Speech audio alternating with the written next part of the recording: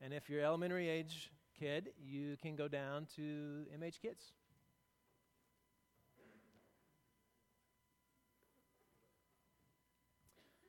So 2,000 years ago, about 120 Christ followers who had no money, no power, they had no internet, not even a printing press, started a movement, and that movement grew to 6 million in under 200 years. It spread like wildfire.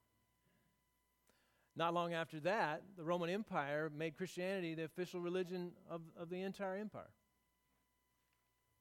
And this all started with a bunch of ordinary people, fishermen, tax collectors. Again, no power, no prestige, no internet. And they did it in just a couple of centuries. How'd they do it? How did they do it? We don't have to wonder how they did it. We can read Acts. That's how they did it. So far, we've looked at an Acts 1:8 mission and an Acts 2:42 community. We've looked at these practices of being a witness to the gospel and the power of the Spirit. We see that in Acts 1:8. And then in Acts 42, we see how they did community, these simple practices that were things like devoting themselves to prayer, devoting themselves to the apostles' teaching, to the fellowship, to the breaking of bread, which we said was pointing to the reality of corporate worship together. Simple things we do.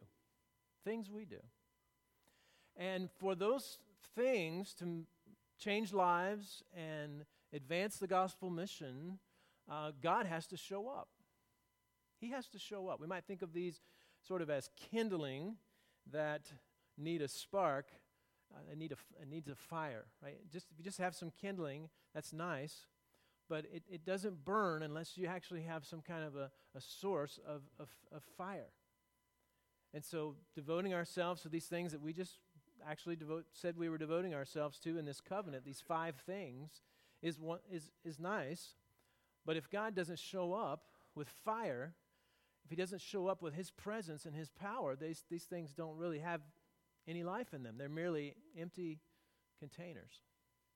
But as we look at the book of Acts, we see God showing up again and again and again and again. And so in the lives of these ordinary people doing these ordinary practices, God does these extraordinary things in his power. Now, the first time we really see him show up in Acts is when we see the Spirit coming at Pentecost.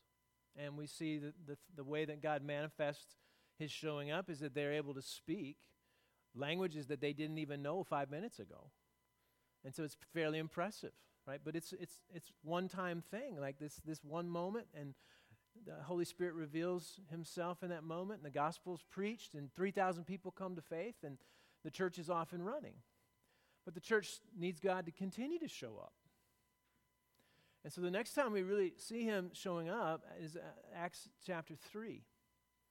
And he shows up in a healing. We see Peter and John healing someone. And so the kind of the setting is that Peter and John are headed to the temple, and it's during the time of prayer. The Jews had set times during the day when they would pray. And in Jerusalem, you could actually walk to the temple and you could pray at the temple. And so Peter and John that's what they're doing. They're walking to the temple with everyone else in the afternoon, and they're going to have a prayer time. Maybe they're going to teach in the temple courts. It's possible, even probable, that they were going to do some teaching as well. And they're going through one of the gates, and they see someone who's begging for money. He is a paralyzed man. He's been paralyzed since he was born. And this guy's been strategically placed there. Religious people oftentimes, not always, but oftentimes will be generous people. Sometimes that's out of guilt. Sometimes that's out of some kind of actual obedience to God. But religious people tend to give away money. So he's strategically placed by the gate.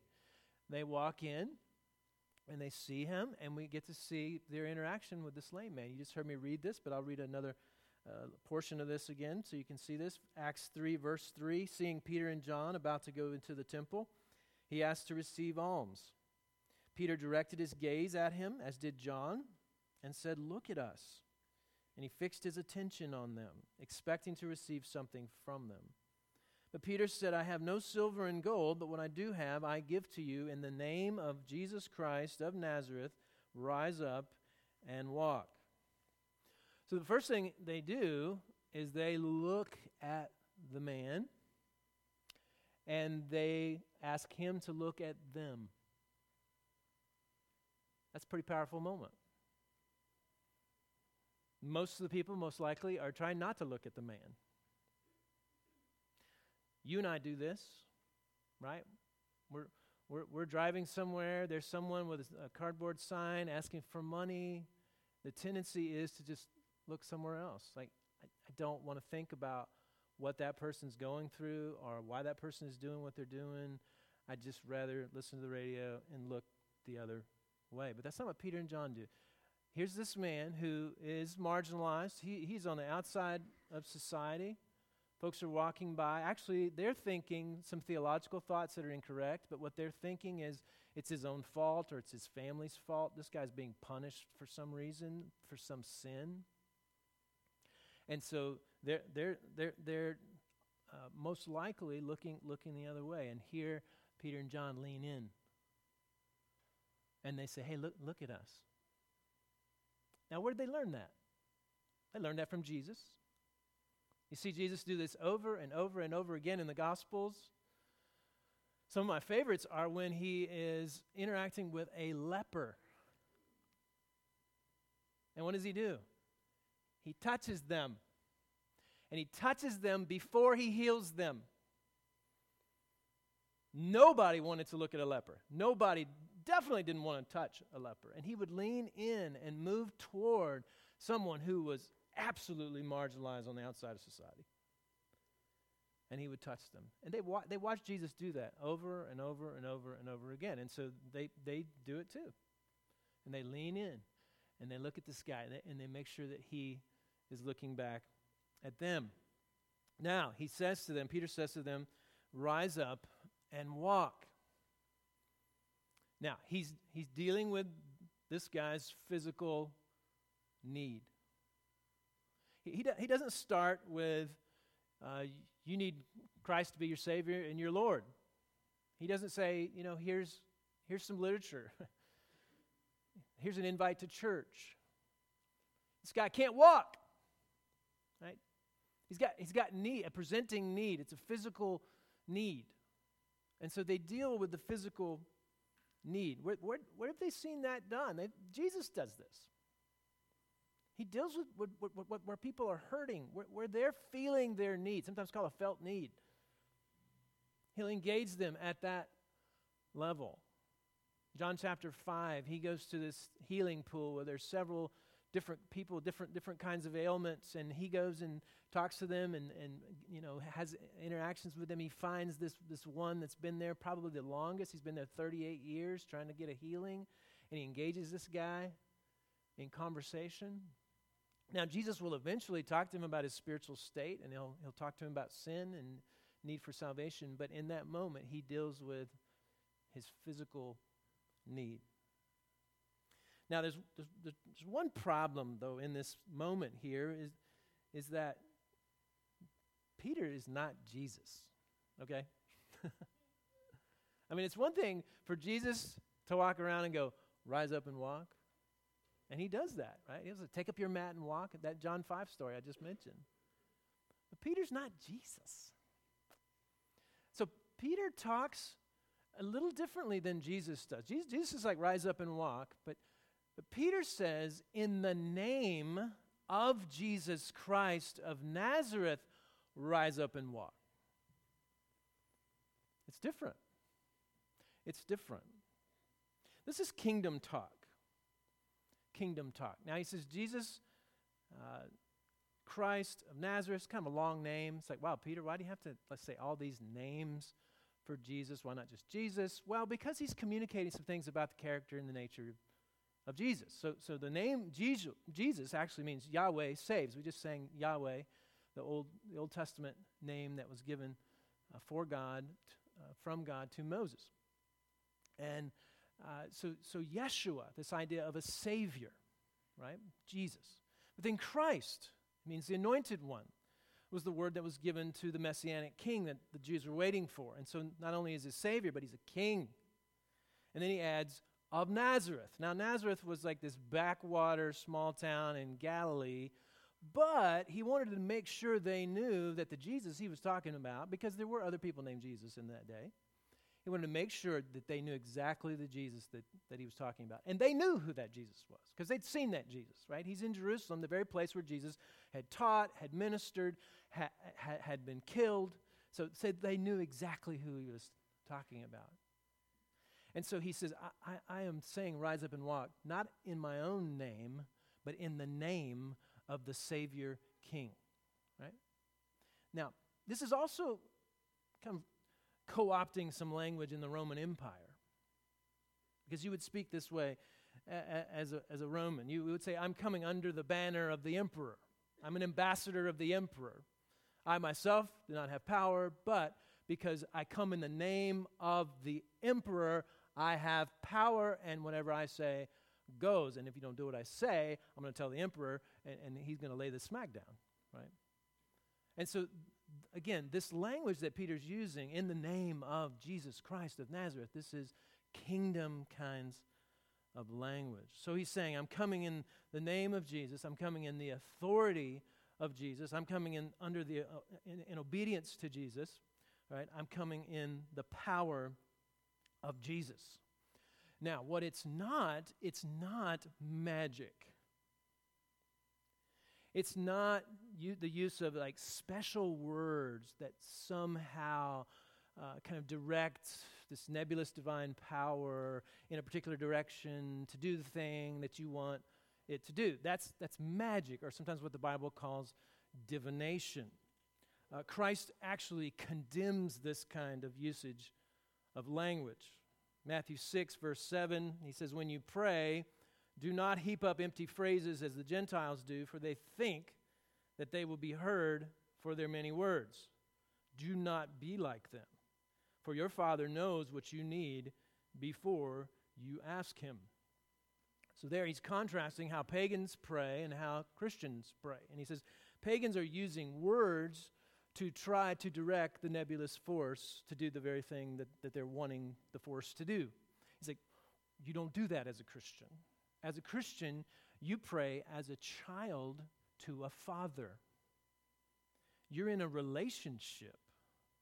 You're not just trying to get some kind of release of power to help you have a better life. You're in a relationship as a child is to a father. This father is all loving. This Father is all wise. And this Father is all powerful. And so when we come to the Father, we come in relationship, not as magicians who are trying to use some kind of verbiage to get God to do something, right? Now, one of my favorite stories in Acts is about the sons of Sceva. And they found out what I'm saying. They found it out the hard way. This story from Acts 19 says, then some of the itinerant Jewish exorcists, okay, so they're driving out demons, undertook to invoke the name of the Lord Jesus over those who had evil spirits, saying, I adjure you by the Jesus whom Paul proclaims. 7 sons of a Jewish high priest named Sceva were doing this. But the evil spirit answered them, Jesus I know, Paul I recognize, but who are you? And the man in whom was the evil spirit leapt on them, mastered all of them, and overpowered them, so that they fled out of that house naked and wounded. They were trying to use the name of Jesus as a magical incantation, basically. And they're saying, yeah, in the name of that Jesus that Paul preaches, we don't know him, we don't know who he is, we're just using the name. We want to drive out this demon. And the demon's like, what? Who are you? I know who Paul is, and I'm scared, but I don't know who you are, right? This sort of magical usage of the name of Jesus is condemned in Scripture. Now, I fear that some Christians think of the name of Jesus like that. There are certain traditions, sometimes called word of faith, or maybe a positive confession tradition, where they feel like if they say certain words in certain ways, they can manipulate God to do for them what they want. Or they're very fearful about saying certain words in certain ways that might cause negative things to happen to them. This is not biblical. This is no way to think in terms of how you relate to God. You relate to God as a child talking to a loving Father. Words are merely an external way to express an internal reality. Peter, internally, by faith, was coming in the name of Christ. Right? Now, he was saying it out loud, but it revealed what was truly happening inside. He was not like the sons of Sceva.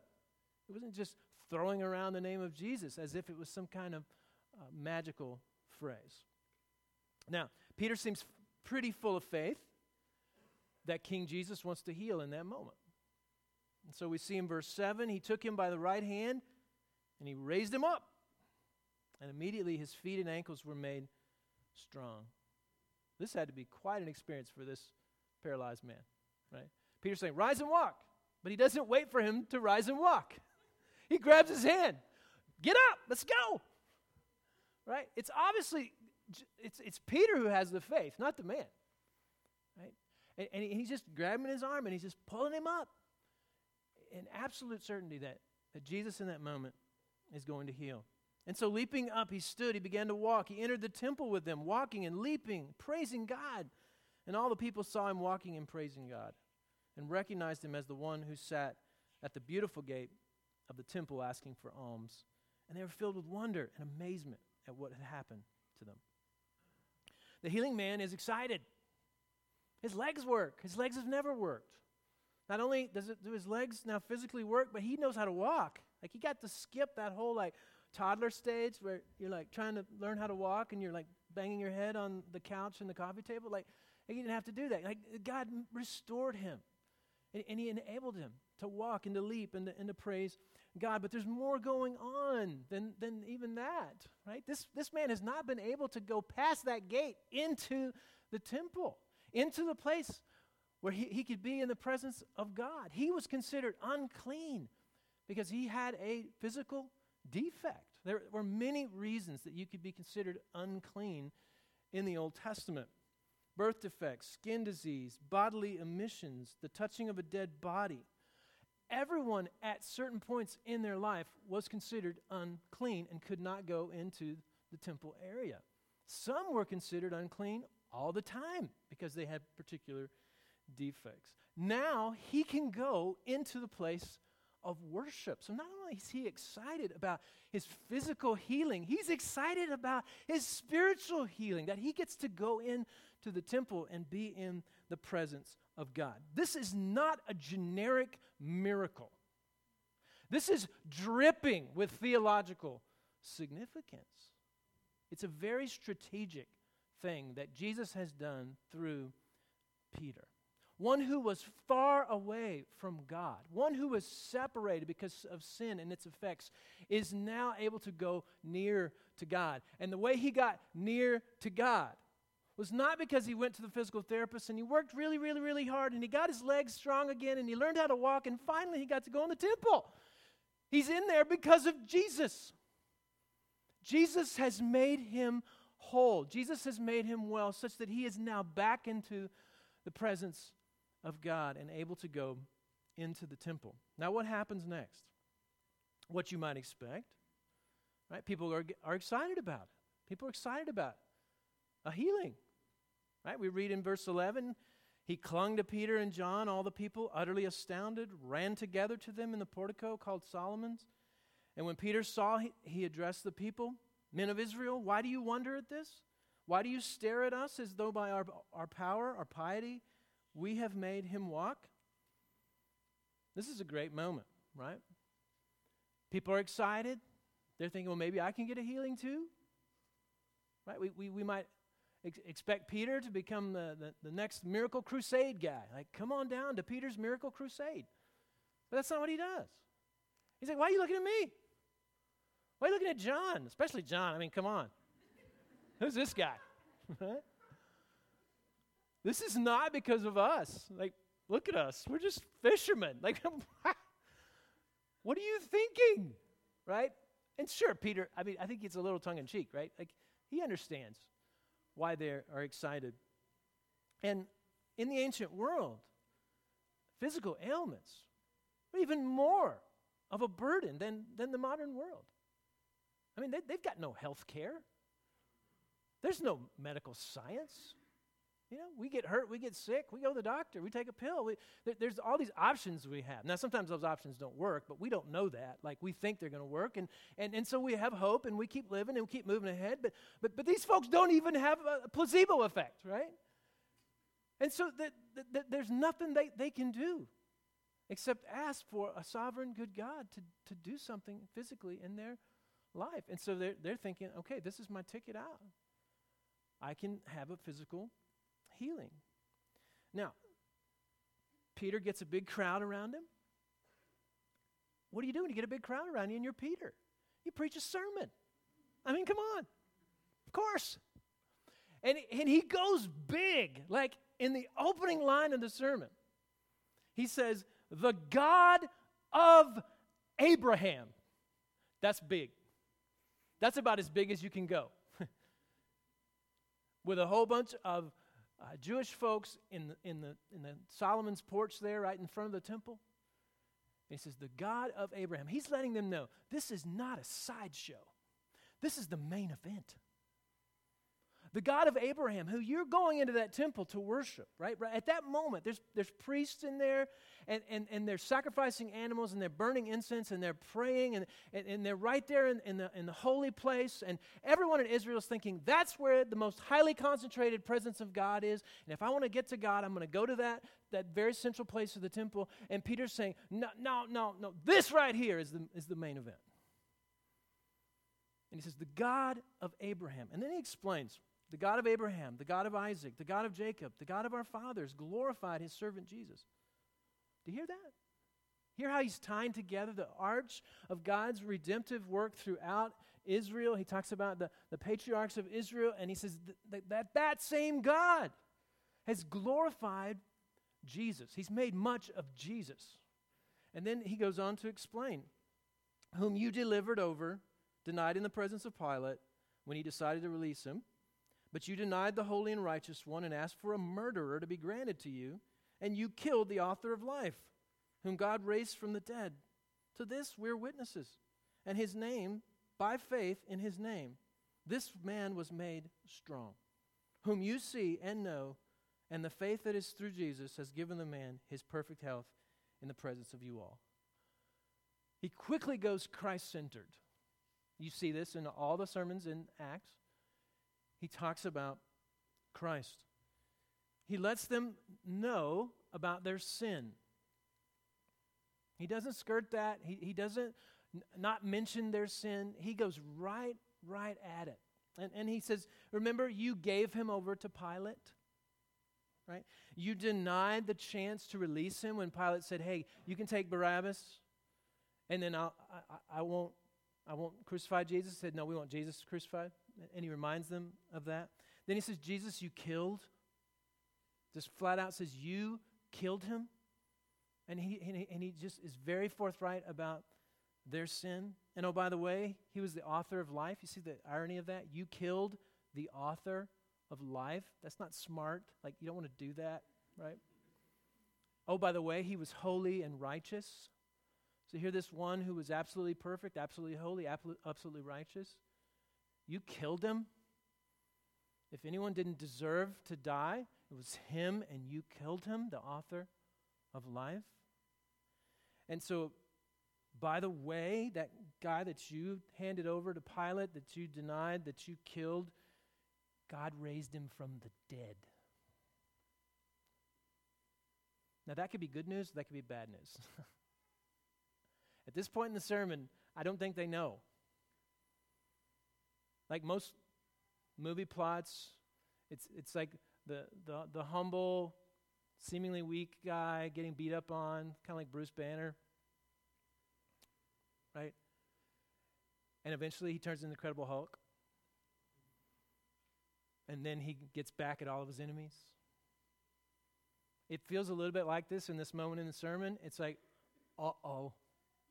We delivered him over, we denied him, we killed him, and then God raised him from the dead, and he's going to come get us, right?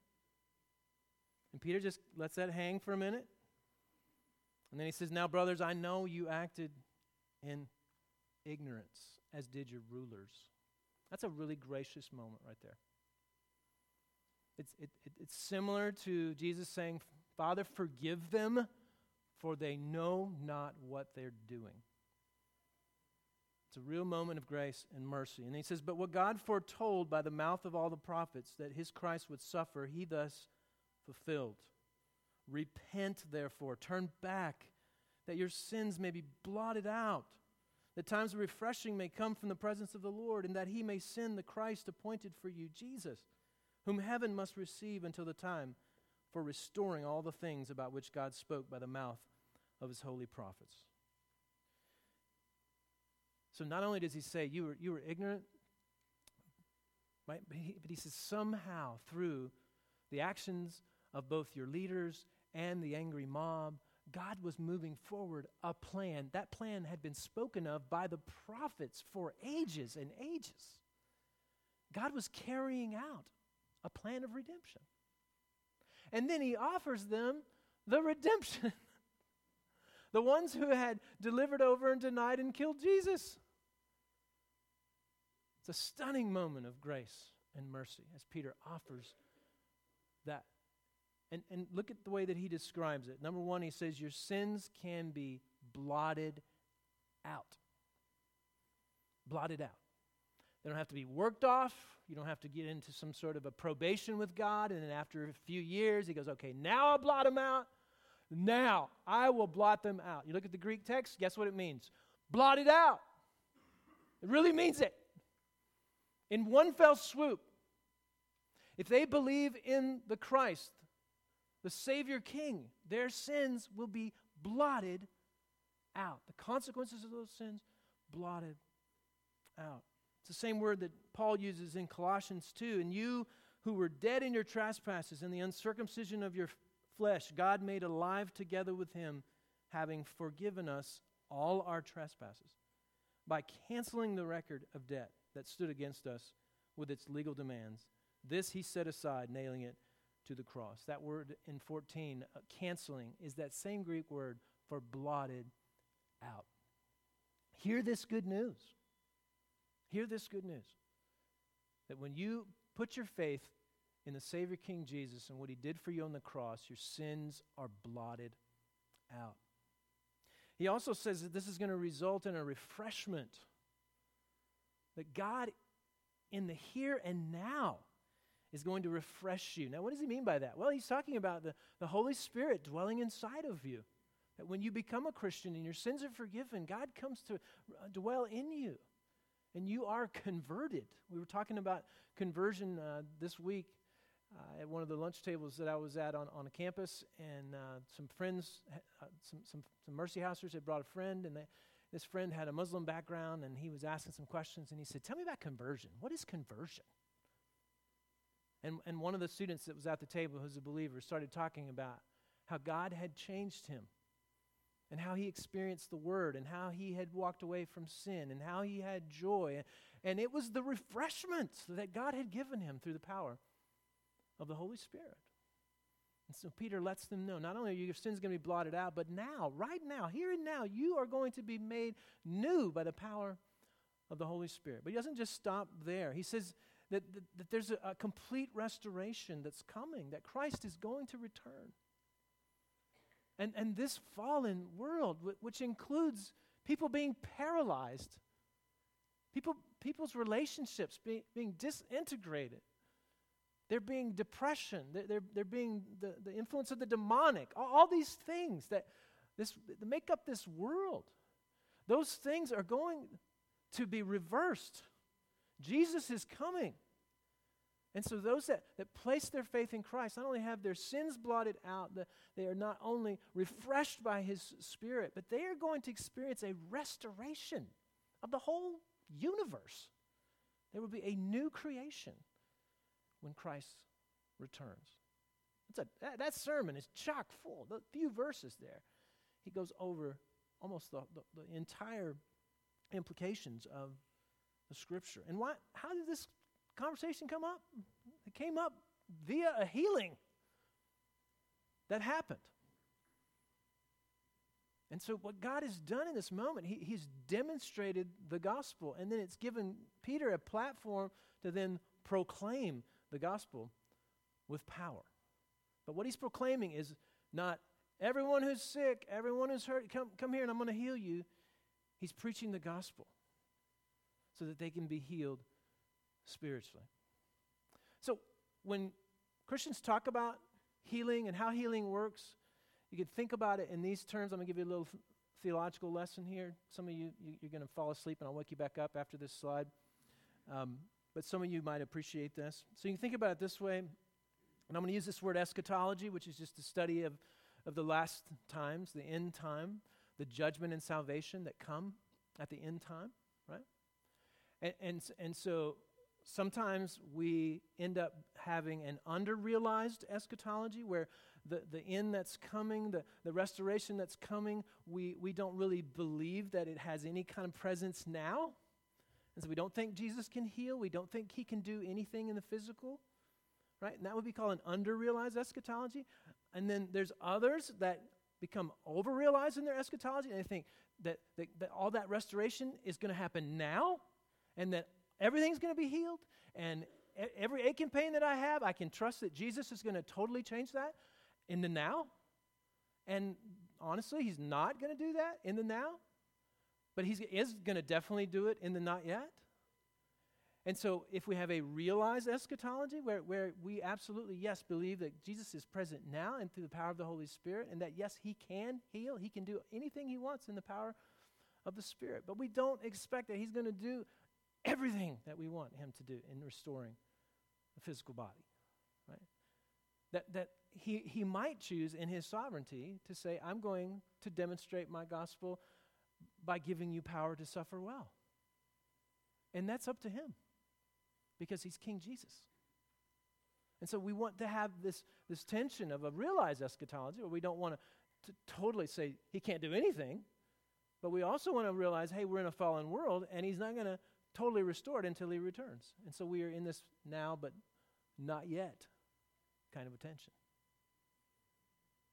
And ultimately, we are under the good kingship of Jesus. Just like we see Peter saying, in the name of Jesus Christ of Nazareth.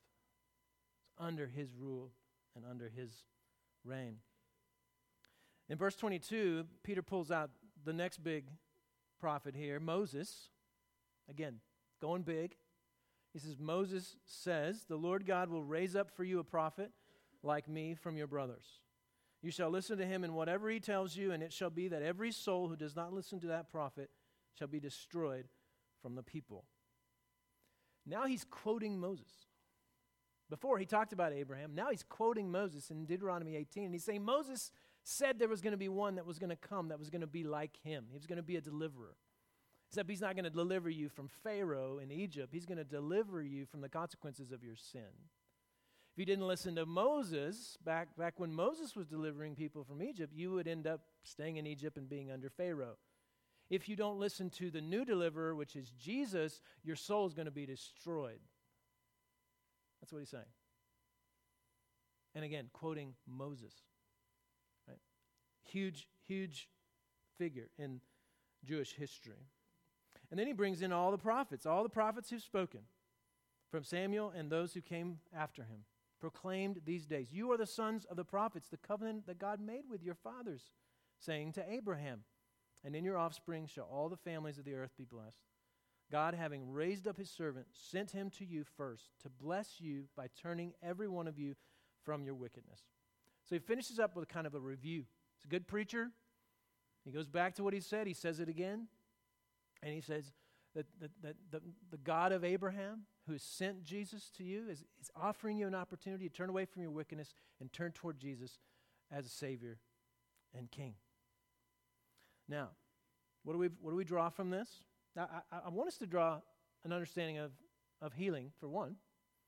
I want us to draw the how and the why of healing.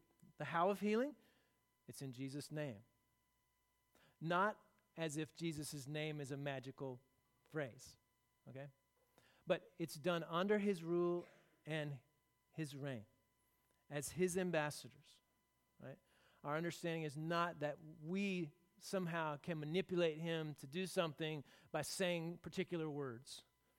That is paganism. That is not Christianity. And we don't want to treat God in that way. The why of healing, to move the mission forward. The mission of making more and more mature disciples. Again, we see this done in this passage, where Peter is most concerned about people hearing the gospel and responding in faith. He sees that healing as a demonstration of the gospel. Again, we said it's dripping with theological significance. They know that, Peter knows that, and he's using that as an opportunity to advance the gospel mission. This miracle is a reminder of our own spiritual paralysis. That's in part what Peter was preaching that day. That we were absolutely destitute spiritually. We had no way to rise up and walk. We were completely paralyzed. And Savior King Jesus was the only one who could make us alive, who could blot out our sin, who could bring us refreshment, who could bring a restoration, not only of us, but the entire universe. And it is through Savior King Jesus that you and I can rise up and walk. So perhaps you've never heard that message. Perhaps you hear God's Spirit through His Word this morning saying to you, rise up and walk.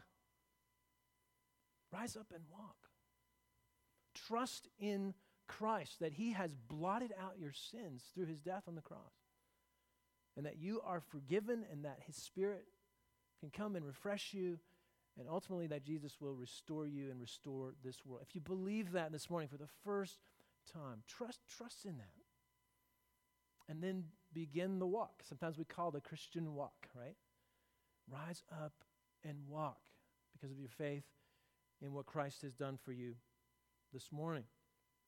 Others of us, we've risen up and walked. But sometimes we forget that was by grace. Sometimes we think, oh, I think I did a little spiritual therapy, and I got a little stronger, and I wobbled a bit, and then I got, to walking. And no, you didn't. You were paralyzed. Absolutely paralyzed. And because of your Savior King Jesus, He restored you and raised you up to walk by grace through faith. And guess how you continue that walk? By grace through faith. I mean, honestly, every morning you open those eyes, you need God, by the grace of the gospel and the power of the Holy Spirit, to say, rise up, walk. If you're actually going to live for Him and bear fruit for Him and make disciples for Him, the only way you can do that is by His divine power to rise up and walk. And we're reminded of that every time we come to this table. Reminded what it cost Jesus to pay the price, to give the remedy, to give the medicine that we needed to heal us of our spiritual paralysis. And so we remember that on the night in which Jesus was betrayed, He took bread, He broke it, He gave it to them, saying, "This is my body given for you. Do this in remembrance of me." As often as you drink this, take this cup and remember that I have made a covenant with you by my blood, shed for you and for many for the forgiveness of sins. Remember this every time you drink it. And again, he's pointing to the remedy that the Savior King had to provide for people that are paralyzed like us to be able to rise up and walk. That's good news. That's good news. And so let's celebrate that. Let's remember that. Let's observe this in a way that causes us to remember the blotting out of our sins, the refreshment that's been given to us in the power of the Spirit, the restoration that is to come, because I think that's indeed what he wanted us to do.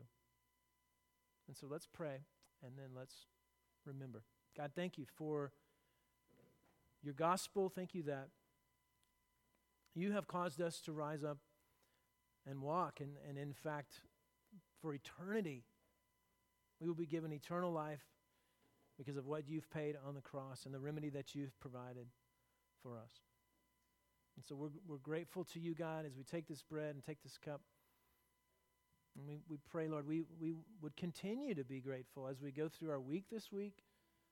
We would understand the grace that we've been given, the Spirit's power that we've been given, and that we would walk, not like human beings depending on human power, but like children of God, filled with your Spirit, that are walking in your grace and in your power, demonstrating and proclaiming the gospel. And we pray your blessing over this time, over this bread, over this cup, Lord, and over our time together. And we pray all these things in Jesus' name. Amen. If you're here this morning,